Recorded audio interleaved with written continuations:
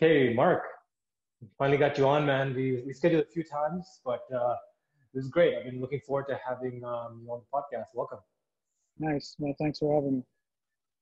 Yeah, so I mean, you have a medical background. You're a doctor, and you also have a training school, a training program where you train doctors and clinicians on, I guess, passing their exams, if I remember correctly. So I really want to mine you as a resource because you have an interest in tech, you have an interest in entrepreneurship, you have an interest in, of course, medicine, and you're very well connected in those industries. So what do you think is, I mean, we've been talking back and forth about this stuff, right? About Yeah. COVID and its implications. And right before we started, we were talking about how Walmart is going to cease their operations as normal. I haven't heard about that yet. Can you talk a little bit more about what Walmart's doing and what people can prepare for? I mean, I just heard about it this morning from some friends on Facebook and WhatsApp Mm-hmm. that Walmart are going to be shutting down uh, in a week or so for 14 days or something like that. And they're just going to That's do nuts. curbside pickup to kind of reduce the amount of foot traffic, I'd imagine, in all of their brick and mortar shops to kind of combat COVID and the spread. I mean, there's a lot of Yeah. people walking around that might have it and they're asymptomatic, so they'll feel fine. But you go inside Walmart and it's like a zoo, right? So Yeah. it makes sense. I mean, we're so dependent on Walmart right now. Like Well, almost Walmart's everything we the do.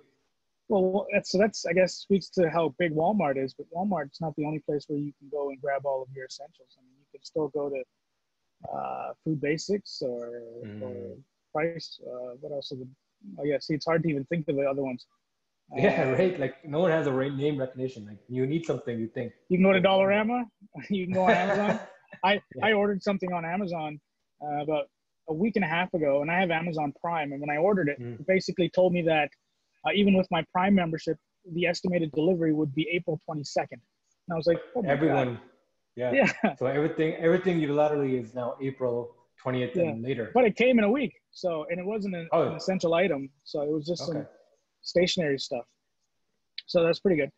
But yeah, I mean, I don't think Walmart. I mean, was it recently that Mayor John Tory or was it Doug Ford who announced that they're going to close down all of the Canadian Tires as well and turn them into curbside pickup because they're been deemed non-essential anymore Oh, wow. or deemed no, yeah, they're not essential anymore. Yeah, so they're going to do this across the board for all the big shops, all the brick and mortars, because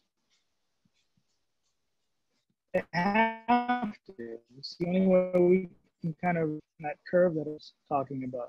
Otherwise, we're going to be sitting in like hibernation mode in caves for the next 2 to 3 years, uh, Jeez. right? So, Yeah, I mean, one of the first people that called when the pandemic was called was announced was you. Hey, can you still hear me? Hello? Yeah, I see you you frozen there, again. your signal dropped, your screen Yeah, froze. yeah. I think the Wi-Fi is being overtaxed right now.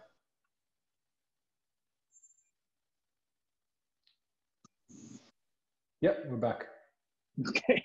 Okay. Yeah. So this is the limitations of our time. We're so reliant on Wi-Fi as well, right? Yeah, yeah. So yeah, just talking about that. So I mean, one of the first conversations we had was after the pandemic was called was how long is it going to last? And you're telling me about medical experts are talking about 18 months for a vaccine to come out. Is that still the case right now? Like You know what what? timeline So, do you think? I mean, I don't work in the front lines. I'm not part Yeah. of the public health.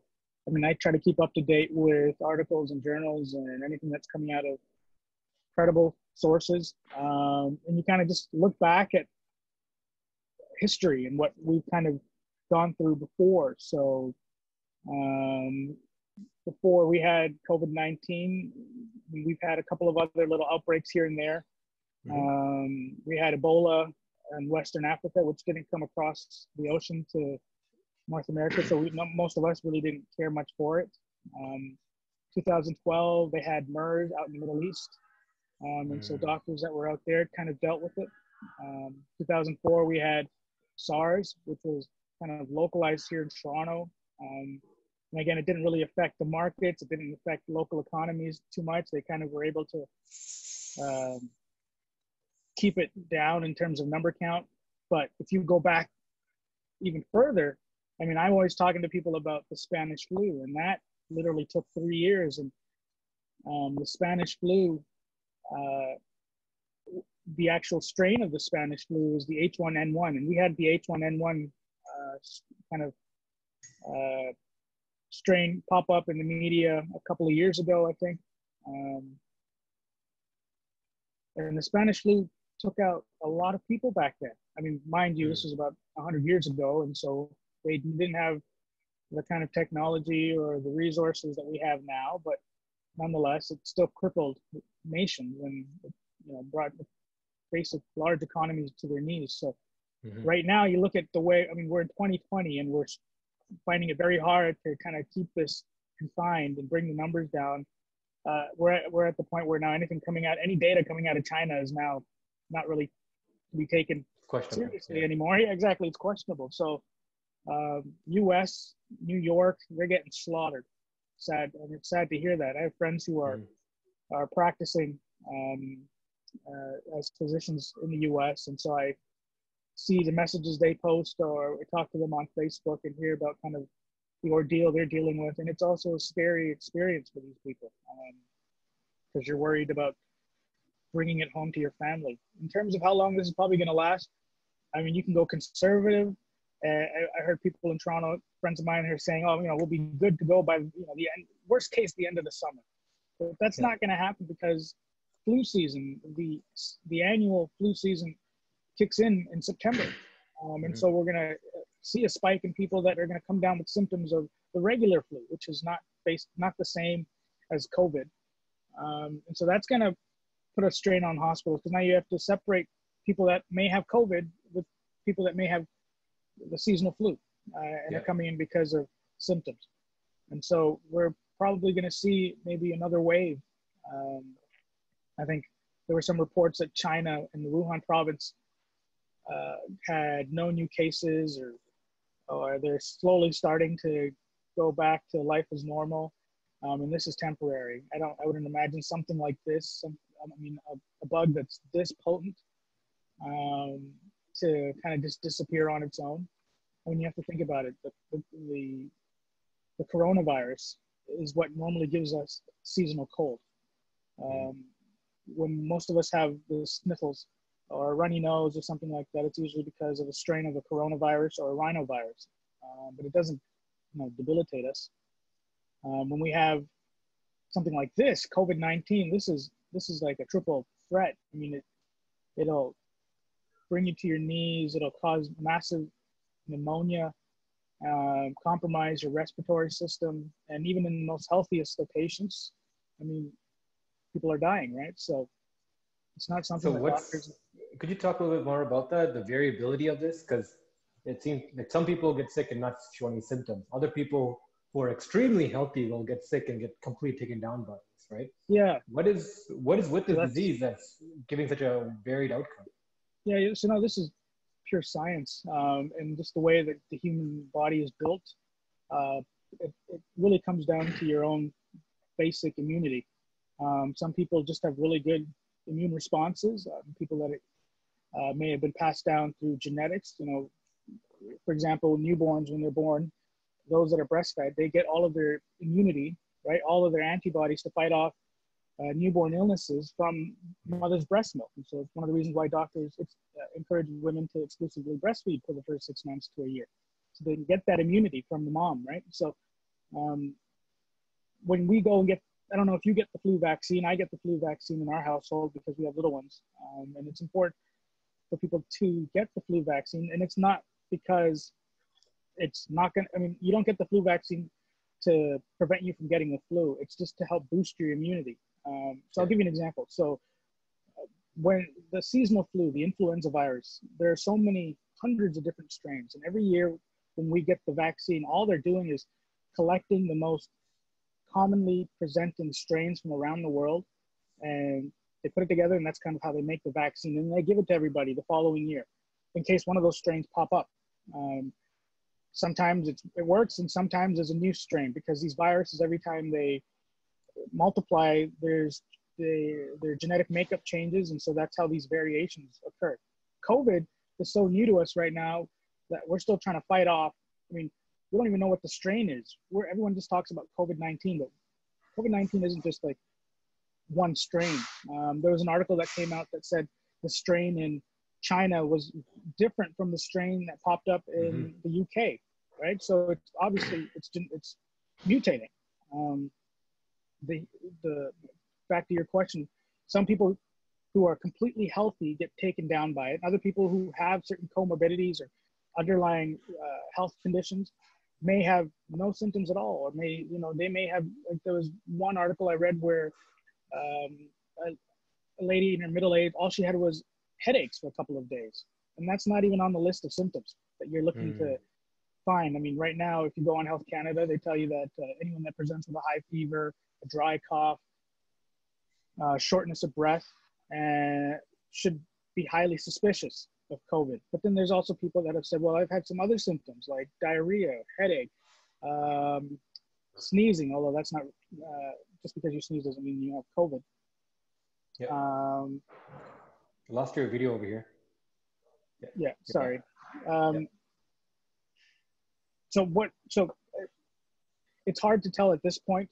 All the healthcare workers are doing right now is assessing, screening, and quarantining, just to keep the numbers down. And anyone that has the symptoms or anyone that's been compromised because of their health, they've got to treat them. And that's why you hear all over the news right now about these ventilators.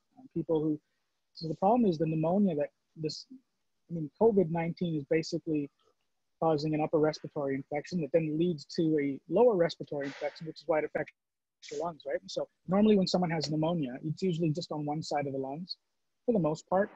But with COVID-19, it affects both lungs. And you have to remember why. When these virus or viral particles are kind of replicating, they're destroying the host cells. And so when a cell breaks down, all that content leaks out. So that's why you've got all that pneumonia, the fluid in your lungs, I mean, if you want to simplify it that way. And so I don't know, man. It's right now, so we don't have that much data. Can we talk about the symptoms there a little bit? Like everyone keeps talking about dry cough, but then you have symptoms of pneumonia. Isn't pneumonia like fluid in the lungs? Yeah, so you can have typical pneumonia, which is like the standard set of symptoms that most people think of when someone has pneumonia. So shortness of breath, maybe chest pain, high fever, chills. And then when we listen to a person's lungs, we can hear what we call crackles. It's the sound of the lung not being able to expand because there's fluid around it. And then you have atypical symptoms. So someone can have atypical pneumonia, which means they have pneumonia if you look under a chest x-ray, but they don't have the telltale symptoms. And that could be due to something else, for example. For example, if someone has an underlying heart condition and their heart's not pumping properly, that'll lead to fluid leaking into their lungs, right? And so that could cause crackles and rails and things of that nature. But right now, I think what Health Canada has, and what most of the local city public health offices have announced is if anyone has a high fever, shortness of breath, and a dry cough, you should be highly suspicious that you might have COVID, right? And then the other thing is, great, so you have it, but then how do you treat it? I mean, that's the other problem with, and a lot of people don't realize this, when you have any sort of viral infection, you don't have antibiotics for viruses. Viruses and bacteria are completely two different types of organisms. Viruses just basically have proteins that are encompassing the DNA material or RNA material, and that's basically what they use to replicate themselves. They're not actually growing, like bacteria. Yeah, viruses are like more like machines, whereas bacteria are organisms. Yeah, exactly. And so that becomes a problem when we're trying to fight it. Like it's nice. I mean, I find it interesting when we're reading right now. So I know someone who's in the hospital, who's dealing with COVID. A friend of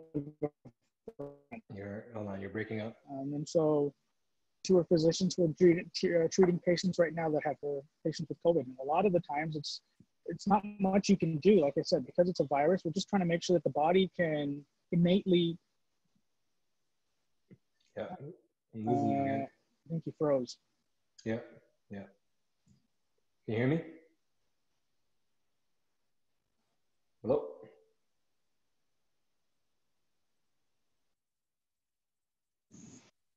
Yeah, we're back. Yeah, what'd you hear last? You're a friend who's dealing with symptoms of COVID in the hospital? So I have a friend of a friend who's in the hospital right now who Mm-hmm. is fighting with COVID, and I have friends who are physicians who are treating patients with COVID. So I'm always trying to figure out what's the healthcare system doing right now in terms of management. Because it's a virus, again, you can't prescribe them antibiotics, but because they have a high fever, we can give them something to bring down the fever. So Tylenol has always been the mainstay as part of the treatment plan. And then other things to kind of ensure that their body is able to kind of recover on their own. So because this is a pneumonia, I mean, you need to breathe and your lungs need to expand in order for you to breathe. But if you've got water in your lungs, you're basically drowning. Yeah. And so the people that get ventilators will then help pump the air in and out. You're not exhausted trying to breathe on your own. Yeah, you're breaking up again. Jeez, man. This is I so think horrible. the signal dropped again. Yeah. I don't know what's going on. Usually it's way better than this. Hello?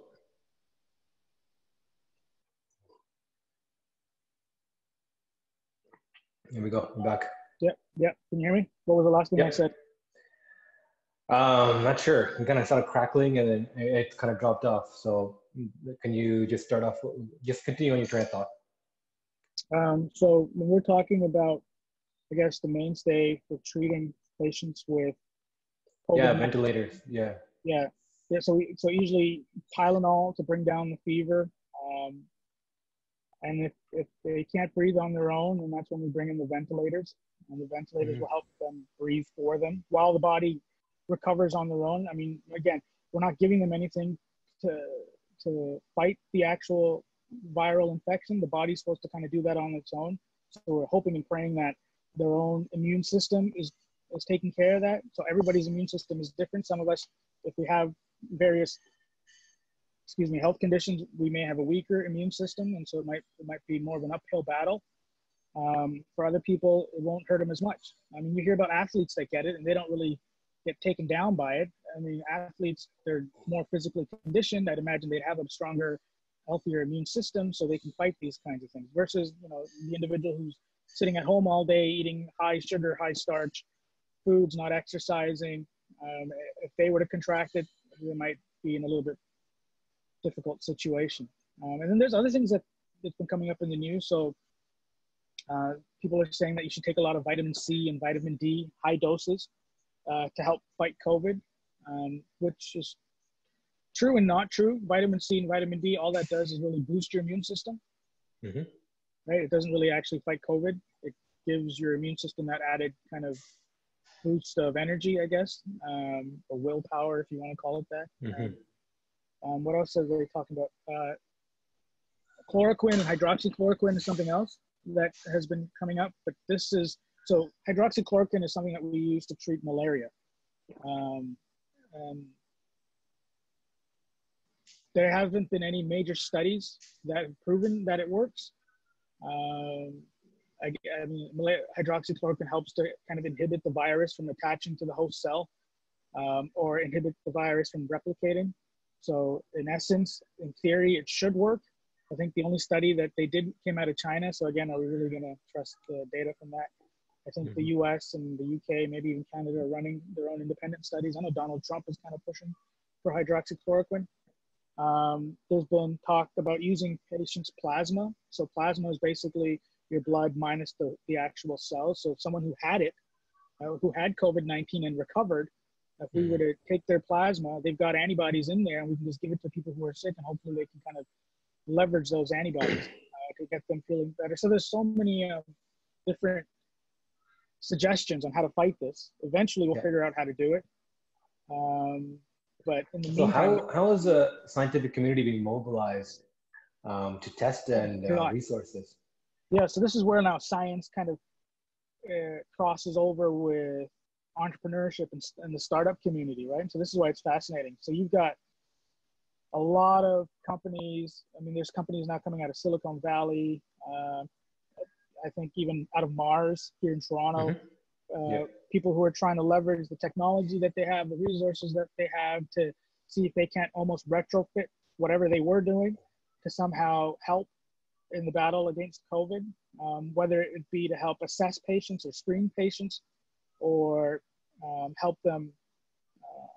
So here, a simple example is the ventilators right now that the U.S. is kind of desperate to have, and you've got companies like Tesla that are, taking apart pieces from their Model 3 and putting together a ventilator. You've got tech companies that are offering their services in that regard. I think it's it's sad in a way that all of this ingenuity and innovation is happening as a result of this pandemic. But it's also fascinating because if you kind of fast forward maybe 5-10 years from now, think about all the new technologies that are going to arise as a result of this. I'm kind of interested in AI. So I think AI and machine learning is going to have a big role. I mean, I think it's probably already doing it right now. I haven't come across any specific articles, but if you think of what AI is capable of doing and being able to use machine learning to help screen and filter and assess. And I mean, imagine if I were to take a drop of your blood and we kind of put it through a computer, and the computer would tell us a general risk level of whether or not you might contract COVID, or it could read your level of antibodies and tell us, even if you did contract it, what's the likelihood of you actually, succumbing to the infection versus being able to fight it off. I don't even think technology like that exists right now. Yeah, that seems pretty hectic. Yeah, but it sounds cool, right? I mean, this is almost not at the forefront. And since you're in tech, it's interesting. So I read an article that said that, was it like 4 years ago, venture capitalists used to spend like, what was it? Like $30 million. And this was like 2012, 2013. And then 4 years later, VCs were dropping like hundreds of millions of dollars into startups if they mentioned that they were doing some form of AI, machine learning. You know what I mean? So there's definitely opportunities for people in the tech community or people in the startup space, entrepreneurs who are trying to come up with ideas on how they can. So I'm a little more interested in the research community, right? So research, like how academia and the research industry is it's been set up was during the last industrial revolution, right? By like the capitalists that came out, who seeded out of that, who funded all these institutes and research firm. And hey, you're all. Oh, yeah. Can you hear me now? Oh man. Hello. Hello.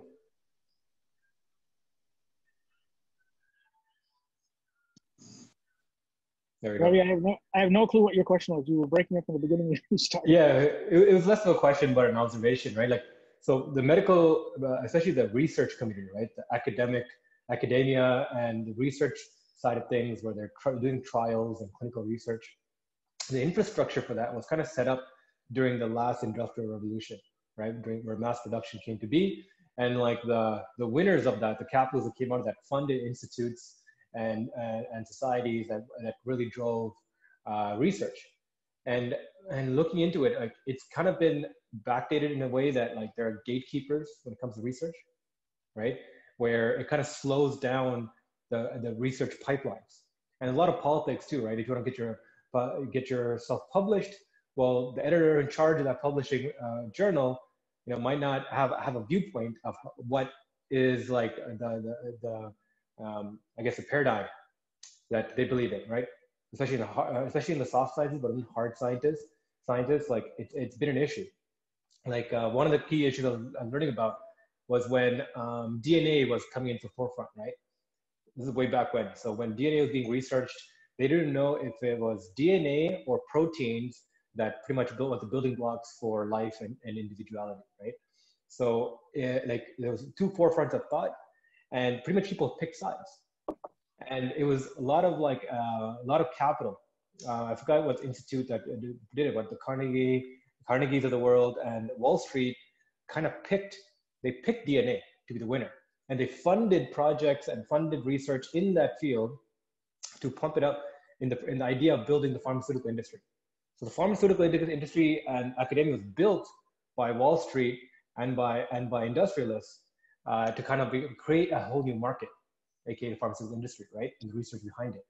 And Right. because of this, gatekeepers were put into play with research, with these journals and all these things that kind of sideline certain research and pick and choose other research. Like it took 80 years for us to come back and say that, yes, DNA is the building blocks of life, but proteins also have a play in it. So now we kind of have this hybrid model. And that was kind of sidelined and slowed down because of the politics and the money that was pumped into one side of that research. Sure. Right? Yeah. So, I believe it. So this is one of the biggest problems in research and studies is there's a lot of political and money behind it, behind the scenes, with these gatekeepers kind of holding the reins. I'm kind of wondering if like this kind of situations, emergency situations, kind of breaking down those barriers and allowing for, I guess, less obvious tracks of research or methodologies and research to get out to the public. Do you see anything like that? That's interesting. So my background's not in research to any degree. In fact, I kind of hate research altogether. When I was a medical student, I did some research and I couldn't find myself sitting in a lab, you know, titrating all day or doing electrophoresis or anything like that.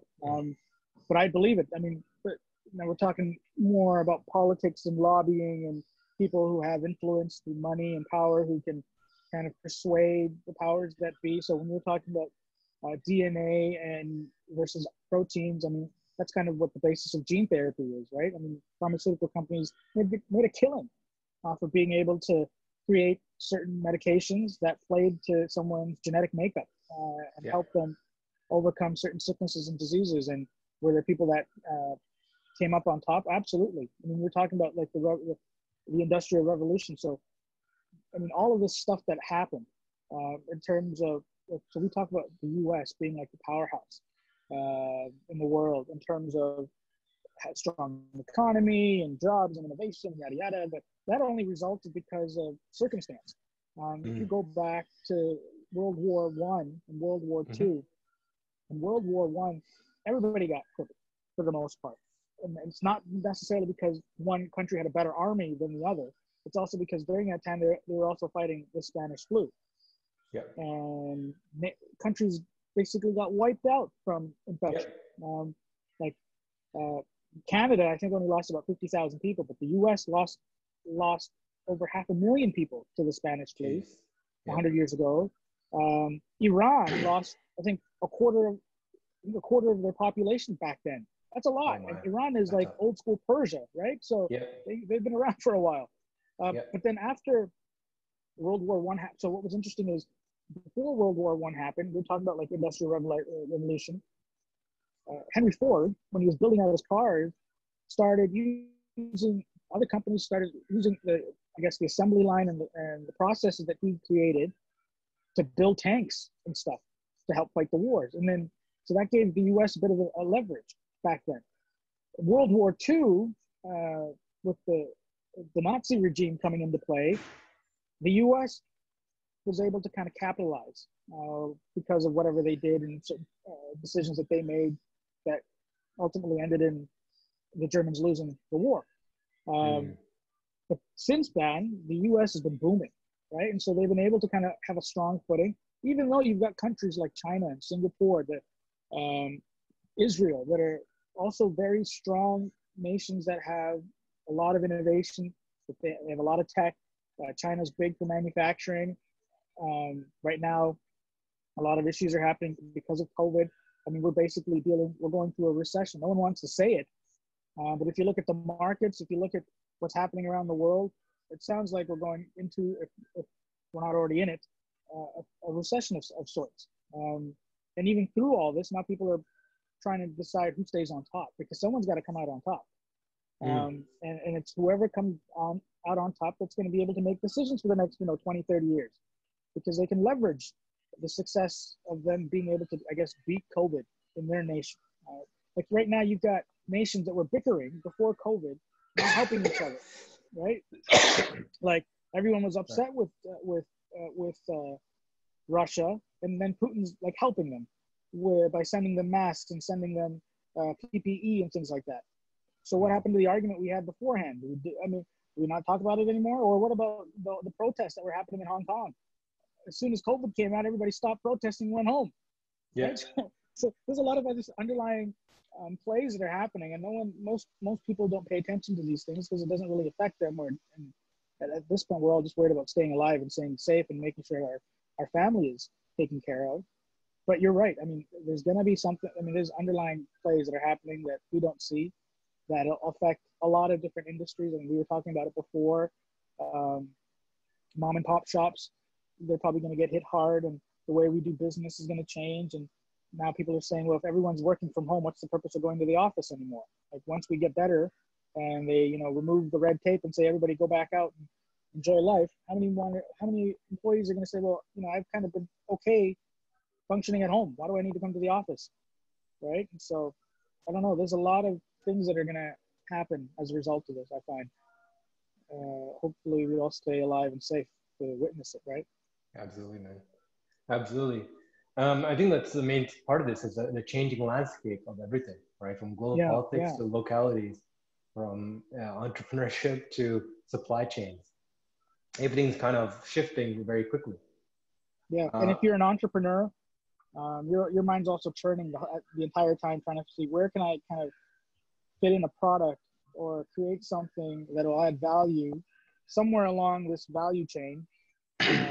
Specifically in this opportunity, I mean, it sounds almost selfish that you're trying to capitalize during the crisis, but that hasn't stopped Amazon from, projecting crazy figures, So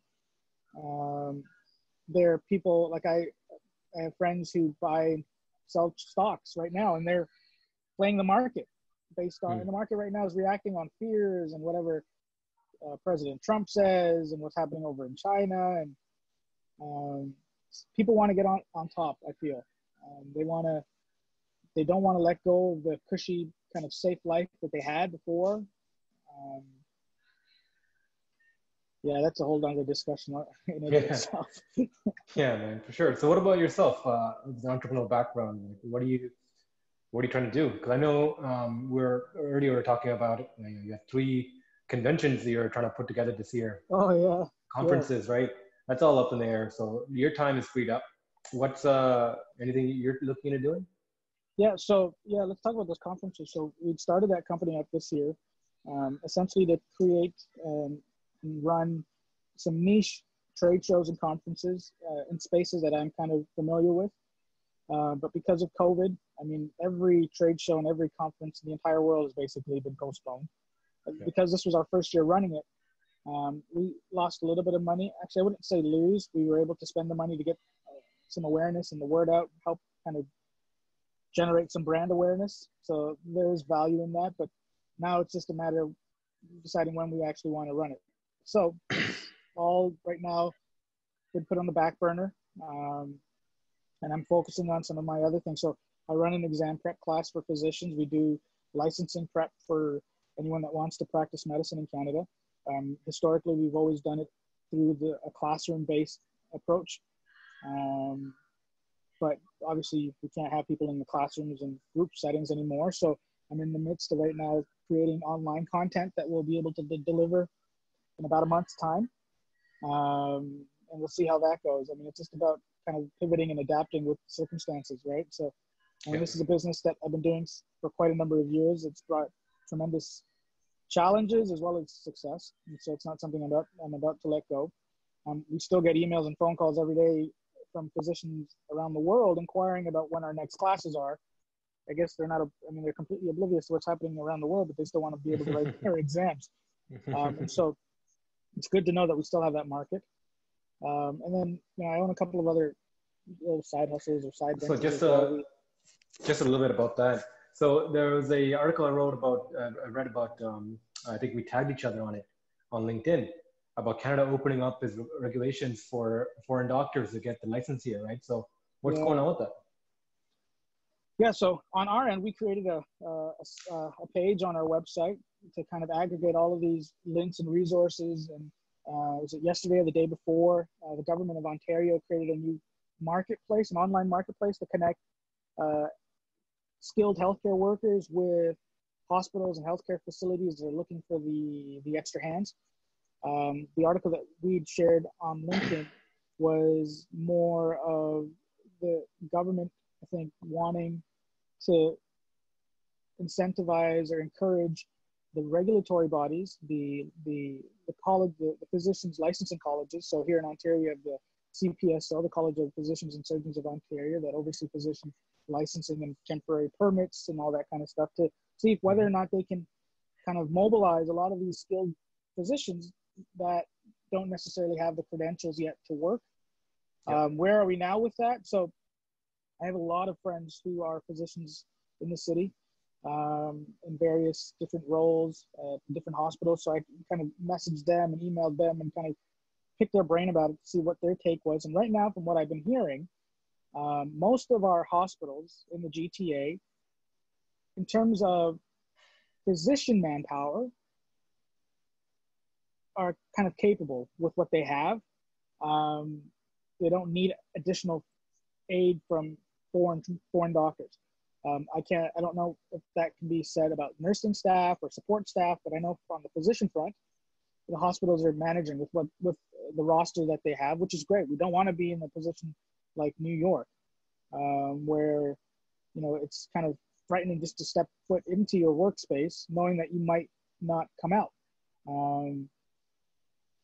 But I mean, it's kind of, if you're an internationally trained physician, you want to help, but you know, you can't help unless the circumstances become more dire, but then you don't want it to get worse either, for personal reasons, obviously, right? So of course, at this point, I don't think there's been much progress. From what I heard in the grapevine is, I think the college issued maybe 10 or 12 temporary permits, and these permits are only 30 days long. And there are some caveats. It's not enough that you just went to medical school somewhere in the world. You had to have. Sorry, so these are permits to work?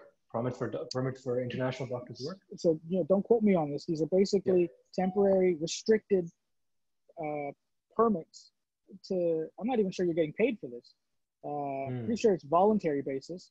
But you have to have a sponsor. So you need a hospital or a healthcare facility to kind of give the college the green light and say, yes, we'll bring this physician in under our supervision so that they can help us, specifically only for COVID. So if you were, for example, an orthopedic surgeon from the Middle East, you're not going to come here and all of a sudden start doing hip and knee replacements during this time. That's not why they're giving you the permit.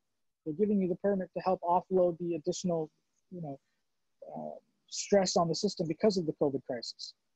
But again, Canada, I think, is doing pretty good in how we're managing it. I mean, I think today they just announced a massive increase in the case count.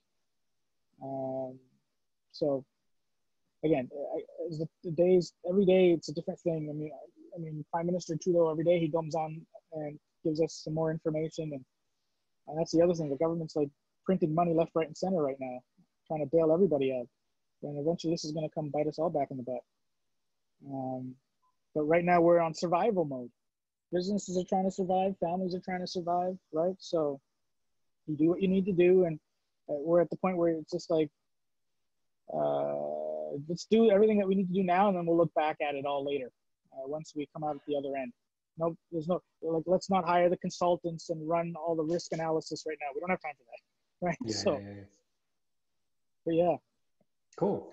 I guess one last thing I have to ask for you, any cool projects you're seeing right now that you're following or super interested in yourself? Yeah. Anything that has to deal with AI, I'm kind of big on right now. I mean, I've been kind of learning myself. I'm not a data scientist by no means, but anything that has to do with the AI, machine learning, neural networks, and deep learning, that kind of stuff, specifically in the healthcare sector, I'm fascinated by. And there's lots of opportunities. It doesn't have to be something massive or kind of generic. You can go niche and find something that's targeting just a specific kind of sub-market. For me, particularly because of what I do with education and teaching and just medicine as a whole, I think personal medicine, personalized medicine, is something Yeah. that I'm fascinated by. Electronic medical records and personal healthcare records is something that I've always been intrigued by. Maybe finding an ecosystem that will allow us right now to kind of merge that all together with the added benefit of having AI, I think Yeah. would be helpful. I mean, we're almost now venturing into like uh, machine-based physicians. You know what I mean? Like you've got a computer now being able to diagnose and treat, and kind of eliminating the physician aspect or the human aspect altogether. And people might not like that, but I'm sure there's an ecosystem that will allow us to work hand in hand with both our computers and our patients. And so that's something that Yeah. I'm interested in. I'm always reading stuff on that, trying to see if there's something that might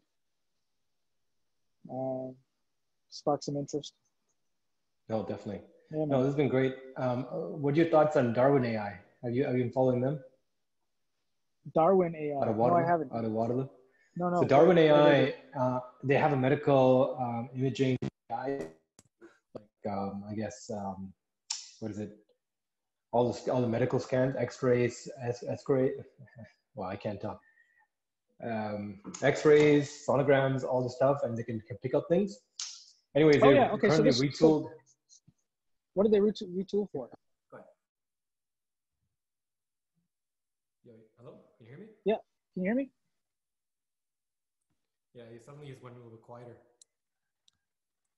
Yeah, so yeah, Darwin has retooled themselves for coronavirus detection. So Nice. take scans of, I guess, people's lungs and see, if it's a coronavirus infection or not. I think so, right? And they very early on they pivoted really quickly to allow for this. Have you checked them out, or are you familiar with the space? I'm familiar with the space, so that's the beauty of AI. Like in healthcare, you can use computer technology and machine learning to collect a vast amount of data and kind of feed it into the computer and tell it this is all normal stuff. This is kind of the diseases. Look out for these things and tell us when you see it. I mean, that's basically what we're telling with artificial intelligence. It makes sense for people that are coming in with COVID-19 symptoms. If we feed a bunch of normal chest X-rays and then feed those that have positive findings of COVID-19 and the pneumonia as a result, then the computer should be able to detect it. I mean, with some level of accuracy, I guess. I'll check up on it. I mean, that's the kind of stuff that's happening right now in healthcare. There are so many different ways where, and it's not even just in diagnosing and treating, just on the administrative side or on the workflow side, you can use AI to kind of speed up processes to make physicians' life a lot easier. I'll tell you, one of the pain points that a lot of doctors have right now that I talk to is just the amount of paperwork that they have to do um, when they see a patient. And it takes up a lot of their time. And so if there's, an opportunity to create something, or unless it already exists, and a lot of my doctor friends don't know about it, to free up some of that time. I mean, time, you can't put a price tag on time. And for a lot of these doctors, if they have more time, they can see more patients or they can spend more time with their family. And if you can create some form of an AI tech that will kind of speed up and simplify their charting without obviously causing any sort of errors or some things like that, I think it would be an opportunity to kind of venture into. So with the current shift right now into virtual healthcare, right, with telematic solutions. Yeah. Sorry, not telematic. Oh my God. Telehealth solutions, right? Is there anything being deployed right now in that kind of sense? Does those kind of systems kind of make it easier? Can you hear me? So it depends. Yeah, I can hear you. So it depends, I guess, on what that virtual platform is offering. I mean, if it's nothing more than just a video conferencing of you telling me how you feel, and me telling you you look sick, go to the ER, versus this is nothing, just drink some tea, then that's one thing. But then, so a lot of my friends right now who work in family medicine, they're not seeing patients in person. They're seeing them only through phone calls, emails, or through virtual platforms like the Ontario telehealth network, right? So the downside with that is they don't get any data. I mean, I won't know what your heart rate is. Can't listen to your lungs over a computer screen.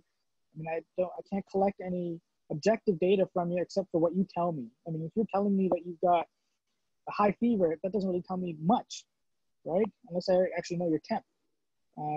If you're telling me that your chest hurts and I can't listen to your lungs or listen to your heart, my hands are somewhat tied. So the information I'm giving you isn't going to be the most accurate. And so then there are issues with liability and all those kinds of other things. But I think, like I said, from what we spoke about before, because of this COVID crisis, there's like all these different telehealth virtual platforms coming up right now because they're easing the workload and kind of addressing an immediate need. We'll worry about all the legality stuff kind of later. I think that's kind of in the direction they're going. There's definitely a place for virtual health moving forward, just because, I mean, imagine now with what people are thinking and we get through this whole COVID crisis, how often are you going to be going into your doctor's office and sitting in a waiting room with a bunch of other sick people, not worried that you might contract something? I don't know, would you? Or would you rather just call up your doctor and say, look, this is what I have. I just need a prescription refill. I'm just here for my, just to check out my sugar levels, or, I just got my chronic back pain is kind of flaring up again. What do I need to do over the phone? So opportunities for sure. How they go about it, there's a lot of intricacies that still need to be kind of ironed out, but there's a lot of players. So hopefully it's just a matter of one person doing it, learning from their mistakes, or making a mistake, and all of us learning from that mistake and moving forward. Yeah. Perfect. Yeah, we're nearing the end of the hour, so man, this has been great. Nice. Really enjoyed this conversation, man. I think we might have to not redo this, but have you on again to talk a little more about this topic, especially since some of this the connection got kind of spotty over there. Yeah. But yeah, this has been a great conversation, Mark. Thank you for sharing your thoughts. Cool, and for taking a time out of the day to come on. Yeah, happy to offer you my personal suggestions and opinions. None of this is actually medically approved, okay? All right, there's a disclaimer. That's a disclaimer. End the recording here. We'll stick around for a bit after.